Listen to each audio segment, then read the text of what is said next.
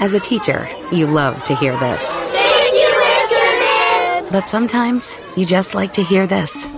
Hey, I know you're busy educating our future leaders, but how was your date with the coffee shop guy? So glad you called. How much time do you have? Connecting changes everything. Learn how with AT&T, educators and their families get 25% off our best plans. Requires proof of eligibility. Terms and restrictions apply. Visit att.com/teachers for details.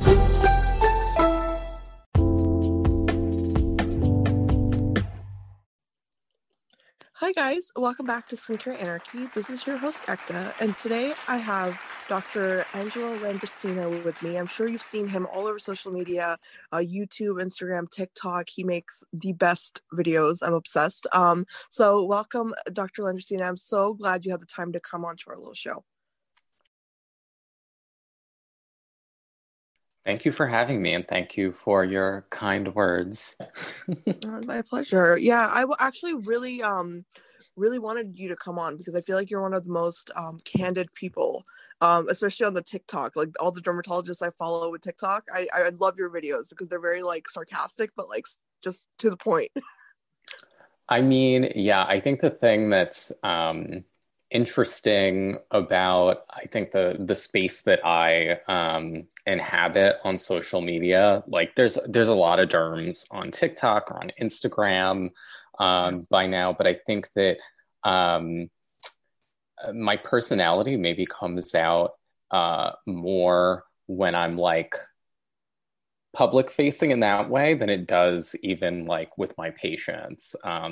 It's funny because it came up the other day when I was talking to one of my patients. I said, I feel like people who find me on social media and then make an appointment, I think that they're expecting me to like, walk in and be like posing and like joking around and being, any which way that they think that I am from social media. And I'm almost afraid to disappoint them with the fact that like they're having a regular doctor's appointment. Hopefully a really good doctor's appointment, but like it's not their personal TikTok video with you. Exactly. I'm actually very serious when it comes to of course, my day job. So but yeah, like in that way, TikTok and social media in general has been like a really good creative outlet. I think a lot of other physicians that are doing similar things to me probably would say the same, that our daily job may be a little bit heavy sometimes, so it's a great way to provide education to a wider audience as well as get creative and have some fun. Right, and I think it also makes it less intimidating to like approach dermatologists. I feel like for a lot of people, I think like if you see your favorite doctor on a social media platform, you like it becomes more real. Like I can go to this person and actually consult them for professionally, you know what I mean, for actual medical advice. I think that's awesome. Yeah, I mean, us physicians are people too, and I think even being inside the profession, throughout my career, I feel like it's been hard sometimes because you look around and everybody's like projecting this image of perfection in a way. And I think that, I almost wish that I had more role models that were, real in that way, All of my favorite mentors have been people who are, big personalities and are who they are 24/7. So I think that's part of the reason why I am where I am now. Yeah, no, it makes sense. And I actually want to roll it back a little bit and have you kind of talk about your career journey and why you went into medicine, how you picked dermatology as your specialty. I want to know like the whole path, because I think medicine is something that it's such a grueling, we know it's such a grueling career path, and no one really gets to, understand how much goes into it at every step. So, yeah, I mean, I always say that you could tell that I was a weird teenager because when I was 16, I already wanted to be a dermatologist. For a lot of people, the typical path is that you decide that you want to be a physician first and then you find your specialty. But for me, like dermatology, for better or worse, really always was the goal. The reason for that was kind of twofold. I grew up in South Brooklyn in New York, and a lot of the people that, lived in my community were, I don't want to like characterize where I come from, but like, think about like the Jersey Shore, think about those people. Yeah. A lot of them. So tanning was a big thing for my Huge. peers. Yeah, everyone's orange. Yeah.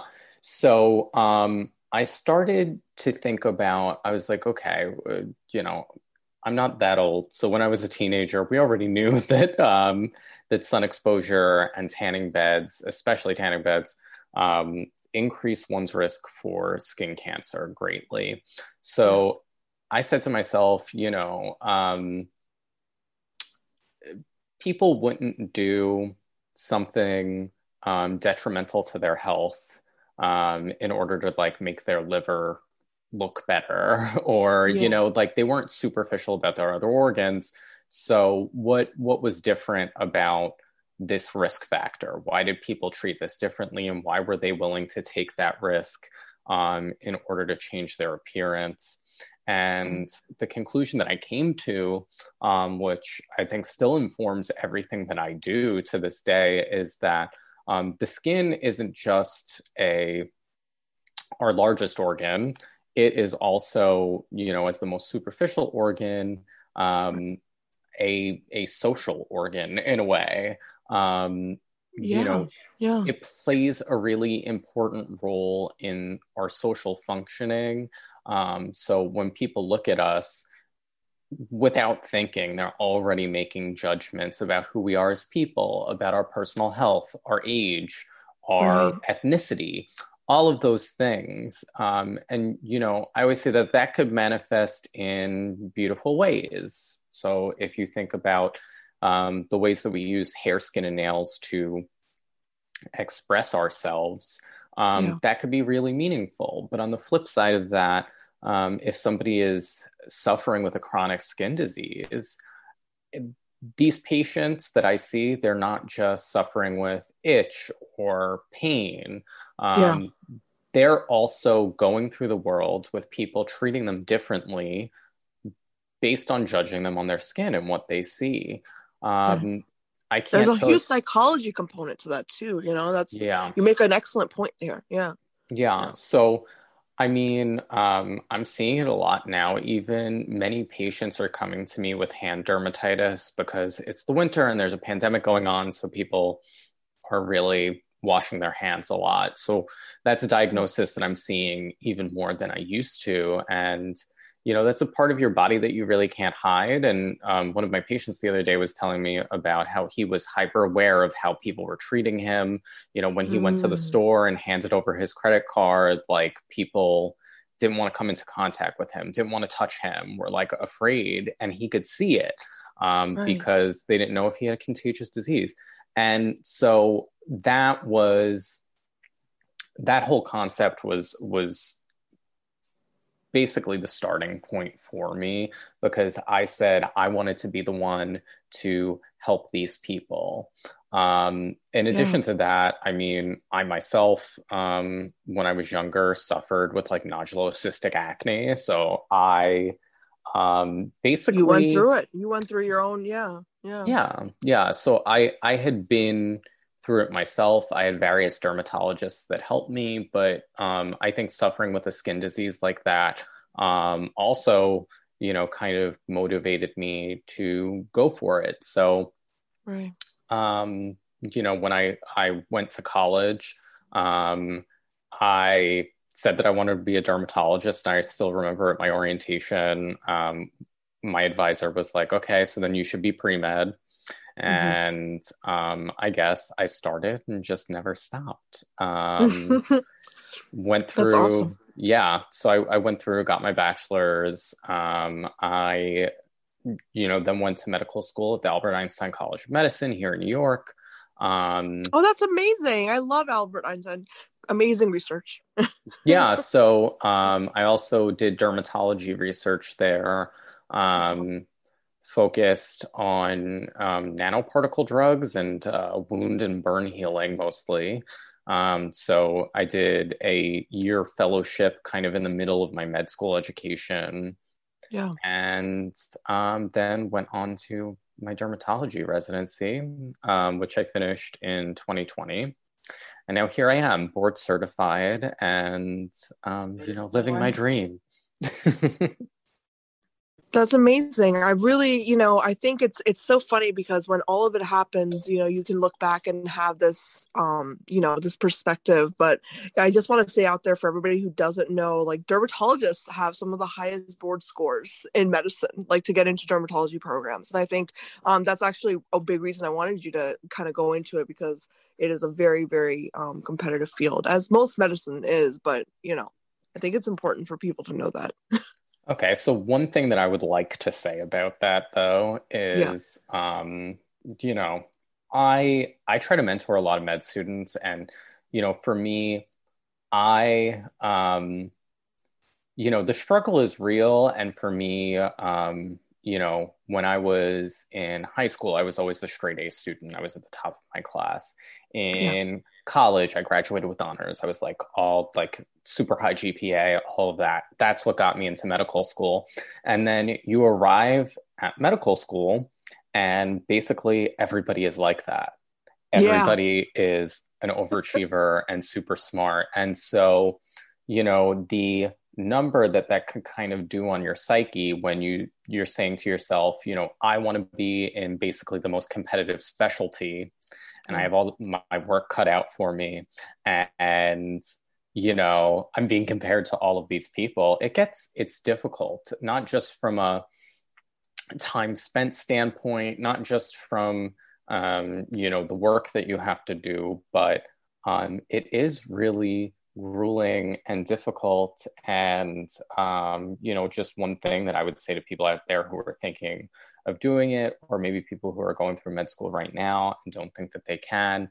I mean, I was told at one point by one of my deans, oh, you would be a great applicant for internal medicine. Why don't you do that? And I said, no, this was what I wanted to do. So, if you put the work in, it can happen for you. I love that. Yeah. And I mean, I think for me, it's I got to where I am by sheer power of will. I made this happen. And it was very difficult, but, for obviously my experience is just my experience, but, well, people what were some of your hurdles? I really want to know, because obviously I understand I'm a woman in medicine. I get it.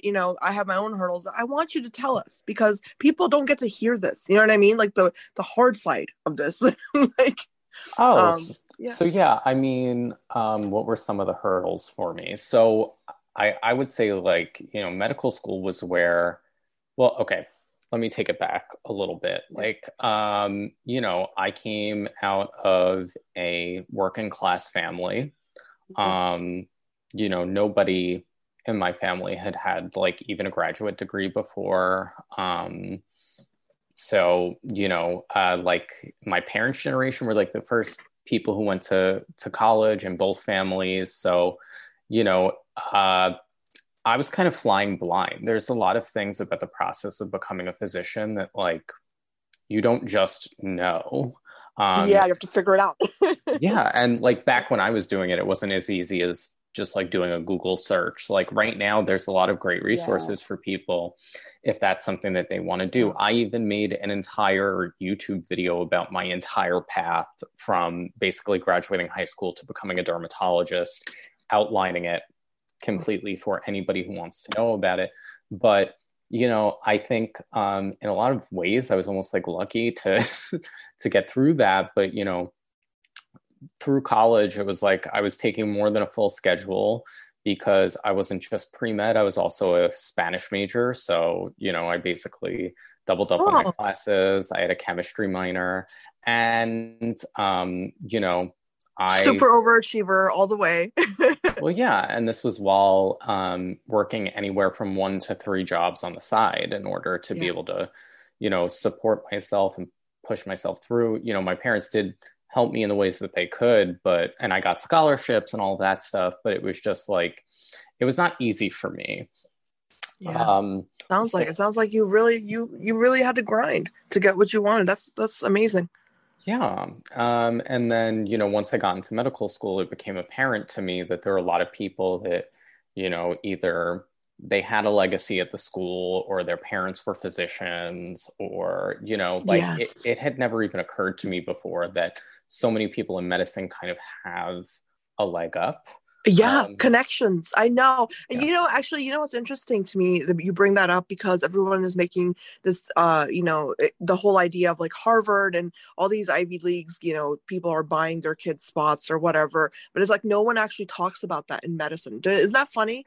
That like, there are these like things where it's like, if your mother or your father or uncle graduated from a medical school, you're more likely to get into that, or a residency program or whatever. Absolutely. And I mean, I've seen it in action. And I think that's part of the reason why medicine in general lacks so much diversity. Just because, even, looking at dermatology as a specialty, it has been classically white male dominated, just like everything else in our society. Tell me about it. But I mean, not all white males are made equal. Let me just say that. Yeah, but but it is. And now, we're coming to a time in dermatology's history where I think, there are more women in training for dermatology right now. But if you look at, department chairs, people holding professorships, it's still male dominated. So, there is a reason for that. A lot of it has to do with society in general. But, just thinking about how that could potentially affect the way that we take care of patients. I mean, we've seen it in action. Like, I don't even have to get into it, but, So, I mean, I always say, whenever I talk about, this topic or, the difficulties that I went through to become a dermatologist, this is still with me being a, white Latino, kind of man. So like, it's just like, even though. But it's not, honestly, I think what needs to be brought up here is that medicine is one of the few fields, I think, where it doesn't matter in a lot of ways. It does later on. I mean, I get you, the politics is there later on, but like you have to put in hard work, and that doesn't matter what skin color you are. So I don't, you know what I mean? Like, I don't belittle your experience just because of your skin color. You worked your butt off. You know what I mean? Like, but what I'm saying is this. I'm saying this was so hard for me, and that was even with all my privilege, it was difficult. So just imagine, for, Black, Indigenous, and people of color, for women, how much more difficult it is. So yeah, absolutely. I mean, I think, the difficulties are there. Being compared to people, it is there. Competing for a very small number of residency spots every year, like derm applicants have to go through that.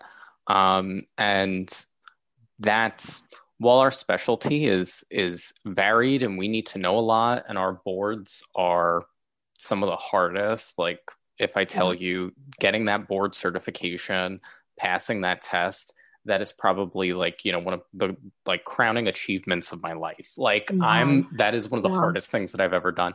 But, the actual doing of the job, in some ways is not any more difficult, say, than something like internal medicine. It's just that it is a very selective field because there are so few of us. And, there's I don't want to get, into the weeds with this. Like, that's, to the detriment of our patients in some ways, because there should be more dermatologists. But yeah, it is one of the selective, if not the most selective specialty, at least in the US. So Yeah, it's it hard. is. I want to actually ask you a question about this. There's this new, I guess, I don't know if it's a buzzword or what, about, brown skin health versus Caucasian skin health. And now, in your professional opinion, is there a giant difference in the approach a professional takes when treating people of color versus not? Because I really don't know. The research that I've seen, that there's nothing conclusive there. So what are some of the differences that you've noticed? So I would say, from a research standpoint, there are, some differences that have been noted between, lighter skin and skin that is more melanin rich. However, a lot of that research is old, and we need to really update our understanding. When it comes to the clinical, scenario and the clinical truth of it, the things that, most often are different are, one, cultural differences from patient to patient. Two, differences in pigmentation and how that affects, the way that we treat different disease states or conditions. And three, genetic differences. And then lastly, differences in things like hair texture. One example that I will give you is an entity called central centrifugal cicatricial alopecia. That is something that I have to be able to say like right off my tongue. The acronym for it is CCCA. It is a type of scarring alopecia, meaning a hair loss that, basically obliterates the hair structures. So once hair has fallen out in this entity, it is gone forever. It primarily affects Black women. So, it wasn't even really regarded as a true entity until like the 70s or 80s. At that time, it was attributed to hairstyling practices, mostly because, the dermatology community did not understand, how Black people style their hair, because most dermatologists were white. So this was something that got ignored and almost blamed on patients in a way. Fast forward to now, a lot of those practices that they were blaming it on, including hot combing, are not things that people typically do anymore. Yet we're still seeing CCCA. And in 2019, a study came out in the New England Journal where they found a gene that potentially could explain this. So, wrapped up in that one disease state, we have to understand the history of how our specialty has treated patients of color. We have to understand this disease process that affects a very specific population. We also have to understand how a lot of our treatments, especially things that we use for, scalp conditions, were not designed with Black people's hair in mind. Things that just don't work with all hair textures. So, I talk about this just because hair disorders are like one of my clinical interests, and I love treating them. But it just goes to show you that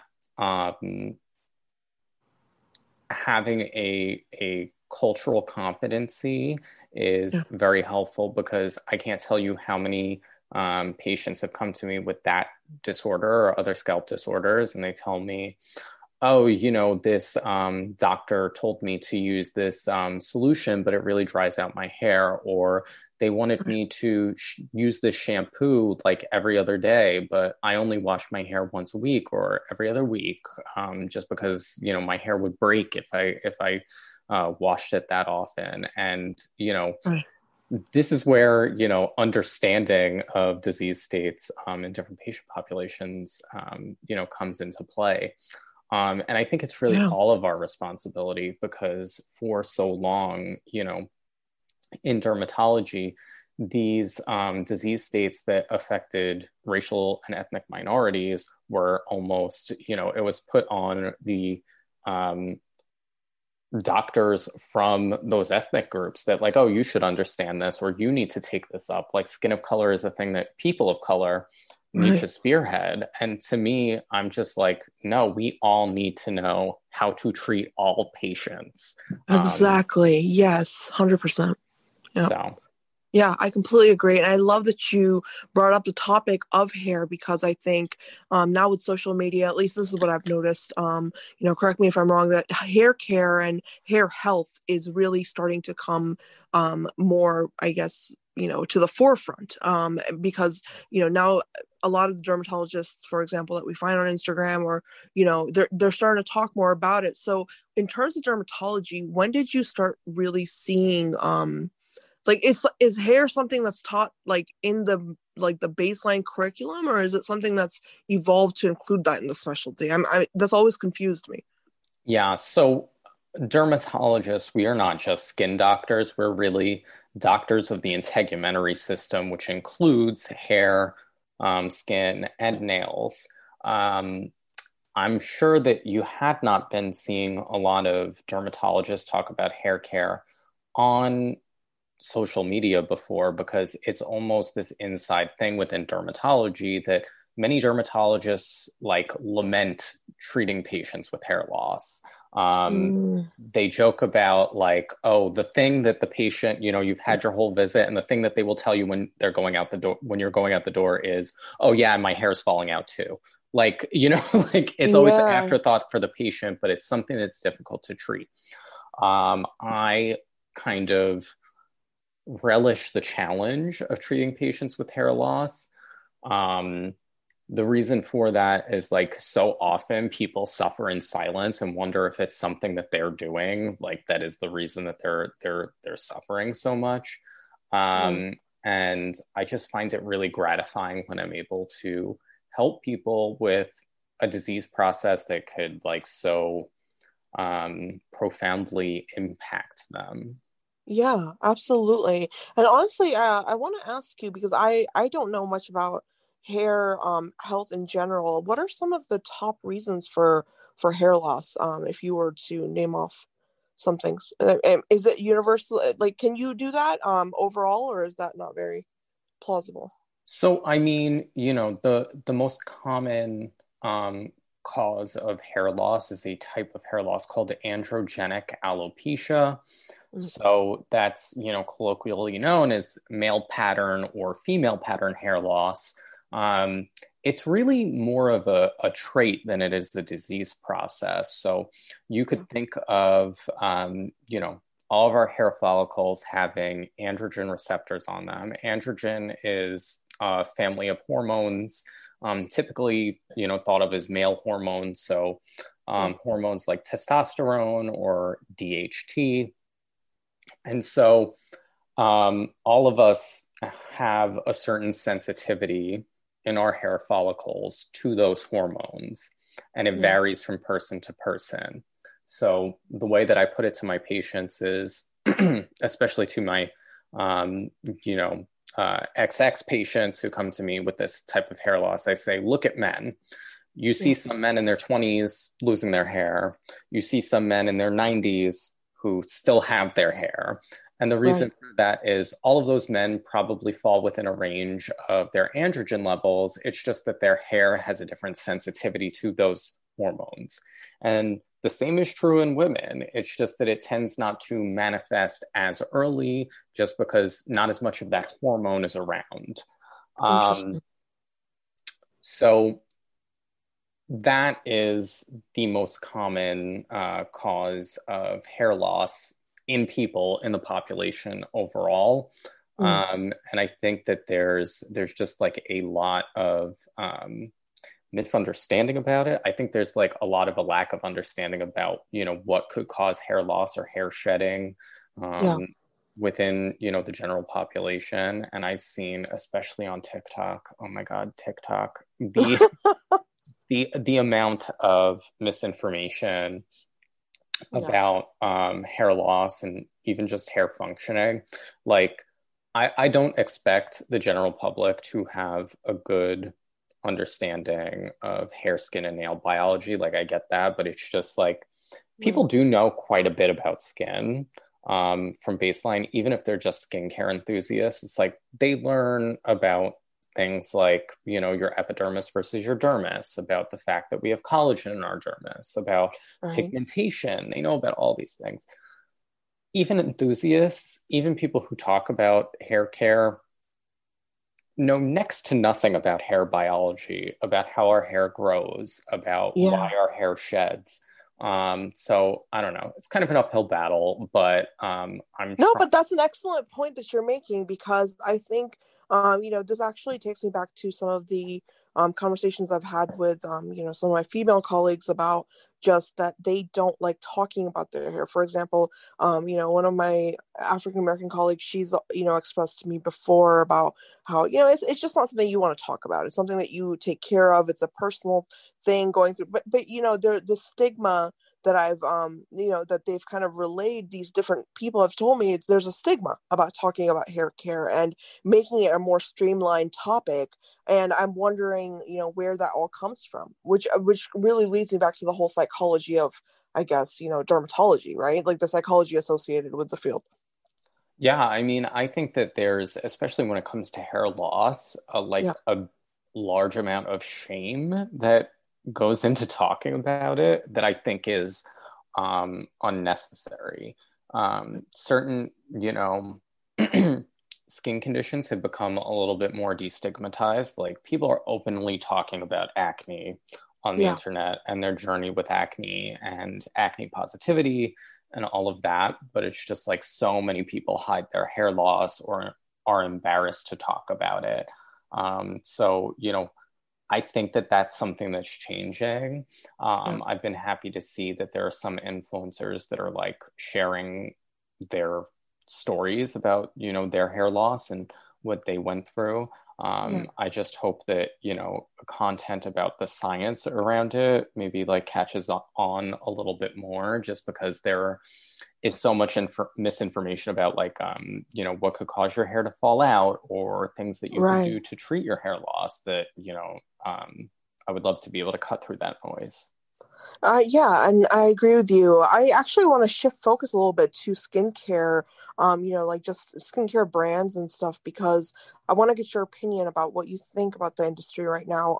Do you think that it's going in a more positive direction in terms of really referencing more dermatologists such as yourself and specialists in this field, or how do you feel about it overall, the skincare and I guess hair care industry now? I mean, when it comes to skincare, I think we've got to really, we're at a very interesting juncture because people have never had more options than they do right now. Yeah. I almost feel as if the market is going to reach some semblance of like saturation very soon. And we're going to see a bubble burst. But, if you're the type of person who says, and this is something that I hear all the time, hey, I can't find a sunscreen that doesn't break me out. Yeah. I could tell you 100% with 100% certainty, you just haven't tried the right one. There are so many options for you out there. So, that is a great thing. When it comes to, just like the social media landscape, I'm happy to see that through 2020 and now this year, that a lot of the bigger influencers are, becoming the real experts. Like, more of us derms are involved. There's so many cosmetic chemists also who are out there giving good education and getting a lot of good traction. Yeah. I think the unfortunate thing when it comes to the industry as a whole is, a lot of the fear mongering that has gone on and that comes from certain brands that they're just marketing ploys. They know that the science doesn't support some of the claims or talking points that they have, but they know that fear sells. Yeah. Um, Yeah. one of the examples that I always give about like how this could go south is the whole controversy around parabens. Yeah. You know, even the larger companies, putting the free from parabens claim on their products, knows that, you know, there's really nothing wrong with parabens. The research around it, because they are now one of the most researched ingredients in all of skincare, shows their safety. However, you know, in the early 2000s, when it first started being pulled from products due to some, you know, poorly composed data, I won't even call it research because it was not truly research. Yeah. It kind of forced brands to go with preservative systems that were not as well studied. So, you know, one of the things that I bring up, I wrote a blog post about this on my own website. Around the time that parabens started to be removed from skincare, we started to see the rise of these preservatives called methyl isothiazolinone and methylchloroisothiazolinone. Yes, those are two words that I need to know how to say. And, you know, we started to see rampant contact dermatitis from these ingredients. So it just goes to show you that doing fear mongering like that, throwing the baby out with the bathwater, in a sense, can lead to bigger problems down the road. However, you know, we still have brands out there that, you know, I don't know. I don't want to make a blanket statement because clean beauty means something different to each brand and to each person. But, you know, if all you have is fear mongering, if that's all you have to sell your products is by saying what's not in them, then, you know, I would say maybe you need to rethink your strategy. No, absolutely. And I think that you make such an excellent point about that. And I mean, you know, I would like to add that a lot of the clean beauty that I'm noticing, you know, it's fine if you say that everything is coming from, I don't know, your organic sources or whatever, you know, whatever the claims are. But I just want to say that the companies out there that are saying we're clean beauty, but we're also science backed, it's also a marketing ploy, because anytime you do any kind of lab bench research, you have to have some sort of an extract that you're using, you know what I mean? Like when you're actually conducting the research. So, you know, the formulations, and I always wonder like about how much disconnect there really is, even though now that, you know, people are saying, well, now more skincare lines are research backed, but then it's like, how do you apply that research to the actual formulation of your products? And you know, that's where I get stuck with clean beauty. You know, I would say the type of clean beauty that I would like to see is beauty that is cleaner and better for our environment. One of the things that I've noticed just in my time, you know, being a social media content creator is like the rampant consumerism that comes about as a result of people becoming hobbyists or like consuming the content that some of us put out there. I want more people to think about the environmental impact of their skincare and of everything in general. But, you know, one of the clean trends that I would love to see is brands being a little bit more transparent about the environmental impact and the carbon footprint of the products that they're putting out there. Yeah, absolutely. I agree. And I think that there's a lot more sustainability talk now anyways in skincare. I'm noticing that. I just don't know how much of a difference it's really making, because at the end of the day, you still have a crap ton of packaging, you know? So it's like, you know, I just wonder with the marketing, it's like, you know, these trends come up like what you just said, sustainability or transparency or inclusivity. And then at the end of the day, they're just words, you know, and there's really not a lot to show for it. So we'll see. Hopefully, you know, I agree with you, though. I think sustainability is very important. Mm-hmm. Yeah. So I want to actually ask you what your favorite skincare products are, if you have any, you know, what you recommend to your patients. You know, if somebody comes in, say it's like, you know, I'll give you an example of a patient, I guess. You know, young man, 17 years old, breaking out. Is there like a cleanser on the market that you really like that's like very gentle, or some sort of a over-the-counter treatment that you would recommend for people? Well, it's funny that you say that, because I have like so many handouts that I keep in clinic that have like product recommendations. My recommendations to, my patients on a day-to-day basis tend to be more on the drugstore end of things because, I want to make sure that everything's accessible for all of my patients. Right. You know, in my personal life and on my social media, it's funny that you say this because I just put up a TikTok video earlier today. It's like a Holy Grails challenge, I call it, but I put some of my favorite products of all time into that video. And I never shut up about this cleanser. It's the La Roche-Posay. It's Hilarion. I have it like next to me, right? I think I saw your TikTok about that. I saw that. It's the Hydrating Gentle Cleanser. So that's one that I often recommend to patients. You could find it in the drugstore. It's not like the cheapest drugstore product, but like that is one of my favorite gentle cleansers that works for almost all skin types. That is on my acne sheet of like, if you need a gentle cleanser that's not going to inflame your acne even more, that's the one to go to. And, I have products of different price points. So, in my Holy Grail lip product is Aquaphor, like super cheap, easy to use. But at the same time, my Holy Grail serum is the SkinCeutical C Ferulic for $166.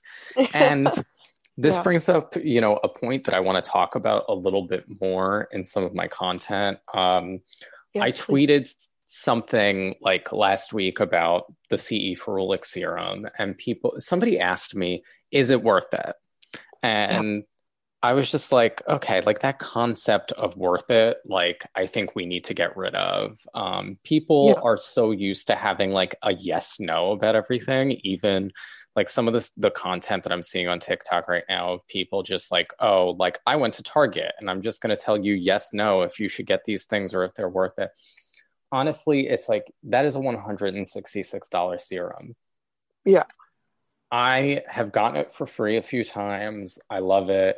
Would I spend my own money on it? I mean, it's hard to say just because like I'm drowning in products right now that are sent to me to test out and I have so many things to test.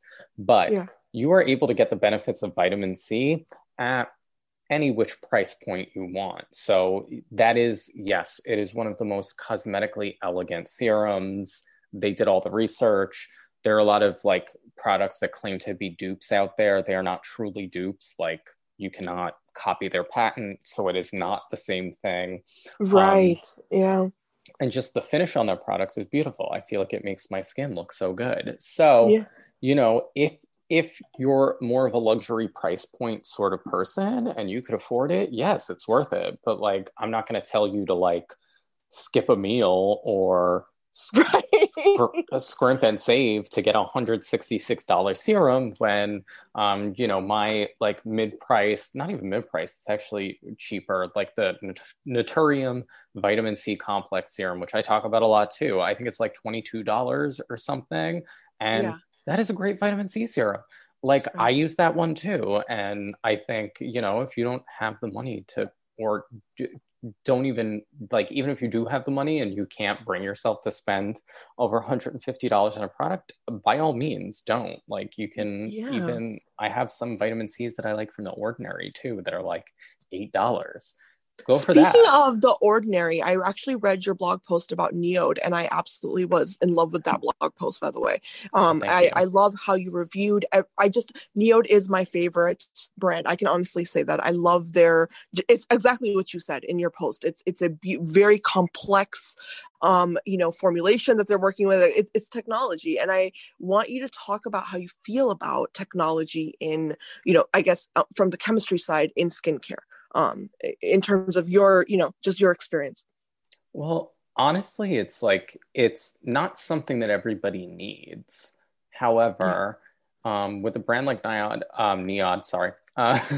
you could tell that a lot of thinking and love went into it. So Brandon, who was like the founder of Deciem, apparently like Neod was like his baby. That was the first line. And when he was told that everything that he was trying to do with it was too expensive, that's when he turned around and made The Ordinary. This is like a story that I'm telling secondhand. I'm not an insider about this, but like basically he was like, oh, you want me to do this for cheap? You think that I can't do everything that I want to do and make it accessible? And that's where The Ordinary came from. And it's interesting how you could see some of the products in the two lines mirror each other. But I just think, when I look at something like, this is another holy grail of mine, their multi-molecular weight hyaluronic complex. Yes, that is a phenomenal product. Love it. Like I'm sorry, yes, there are some HA serums that come close, but not like this. Not like this. It's just like the way that it is engineered with the different specific weights of the hyaluronic acid and the way that you can see almost an instant plumping effect from it because they have engineered it to basically plump the different layers of the epidermis. I mean, that correlation there between the design, the use of it, the effect that you're able to visually see, that's like poetry. I love it. Yes, 100%. I could not agree more. And I think the entire brand is just crafted so beautifully, like you said. I mean, what I remember when I first tried their voicemail mask, I actually really felt like, I'm a huge masking person. I love masks. So that was obviously like a product I had to try. And I remember thinking like, whoever the chemists behind this are very talented people. You know what I mean? And I feel like if you can say that about a line, a cosmetic line or a skincare line, that says something, because that is acknowledging the science and the chemistry and the engineering that goes behind something like that. Yeah, and I mean, even just the story. I think, I don't know, maybe in my personal life, like I am a sucker for stories sometimes. Like I kind of worked / moonlighted in like the fashion industry, like as doing some like assisting with styling while I was in college. And, fashion is like one of those things that like I always go back to and I love. And it's funny because on Instagram, like there's this like ongoing thing where my followers like have been ragging on me for my love of like Margiela tabby boots. But like so much of like everything that Martin Margiela did, like the story behind it, the obsession with certain themes, like I get so into that. I feel like those things are so meaningful, and to be able to like wear a piece of clothing where like you're able to see or embody all of that. Like the same thing is true in skincare. You can see the thought and the love that went into a product like that hyaluronic serum and appreciate that and feel that. Also, if that doesn't mean anything to you, you can literally buy anything. And you know what? Maybe it's not going to change anything for you. You may have the same outcomes, but for hobbyists like us, I think like it's just such a gratifying experience. I completely agree. And I just want to thank you so much. This has been such a lovely conversation. Thank you so much for making the time. My pleasure. Thank you for having me. And everybody out there, please, check out this episode. Leave us some comments. I would love to hear what you guys thought. If you have any questions for Dr. Landriscina, please, leave them in the comments, and we will definitely pass them along to him. Let us know. Thank you so much, Doc. Thank you. Bye-bye. Bye.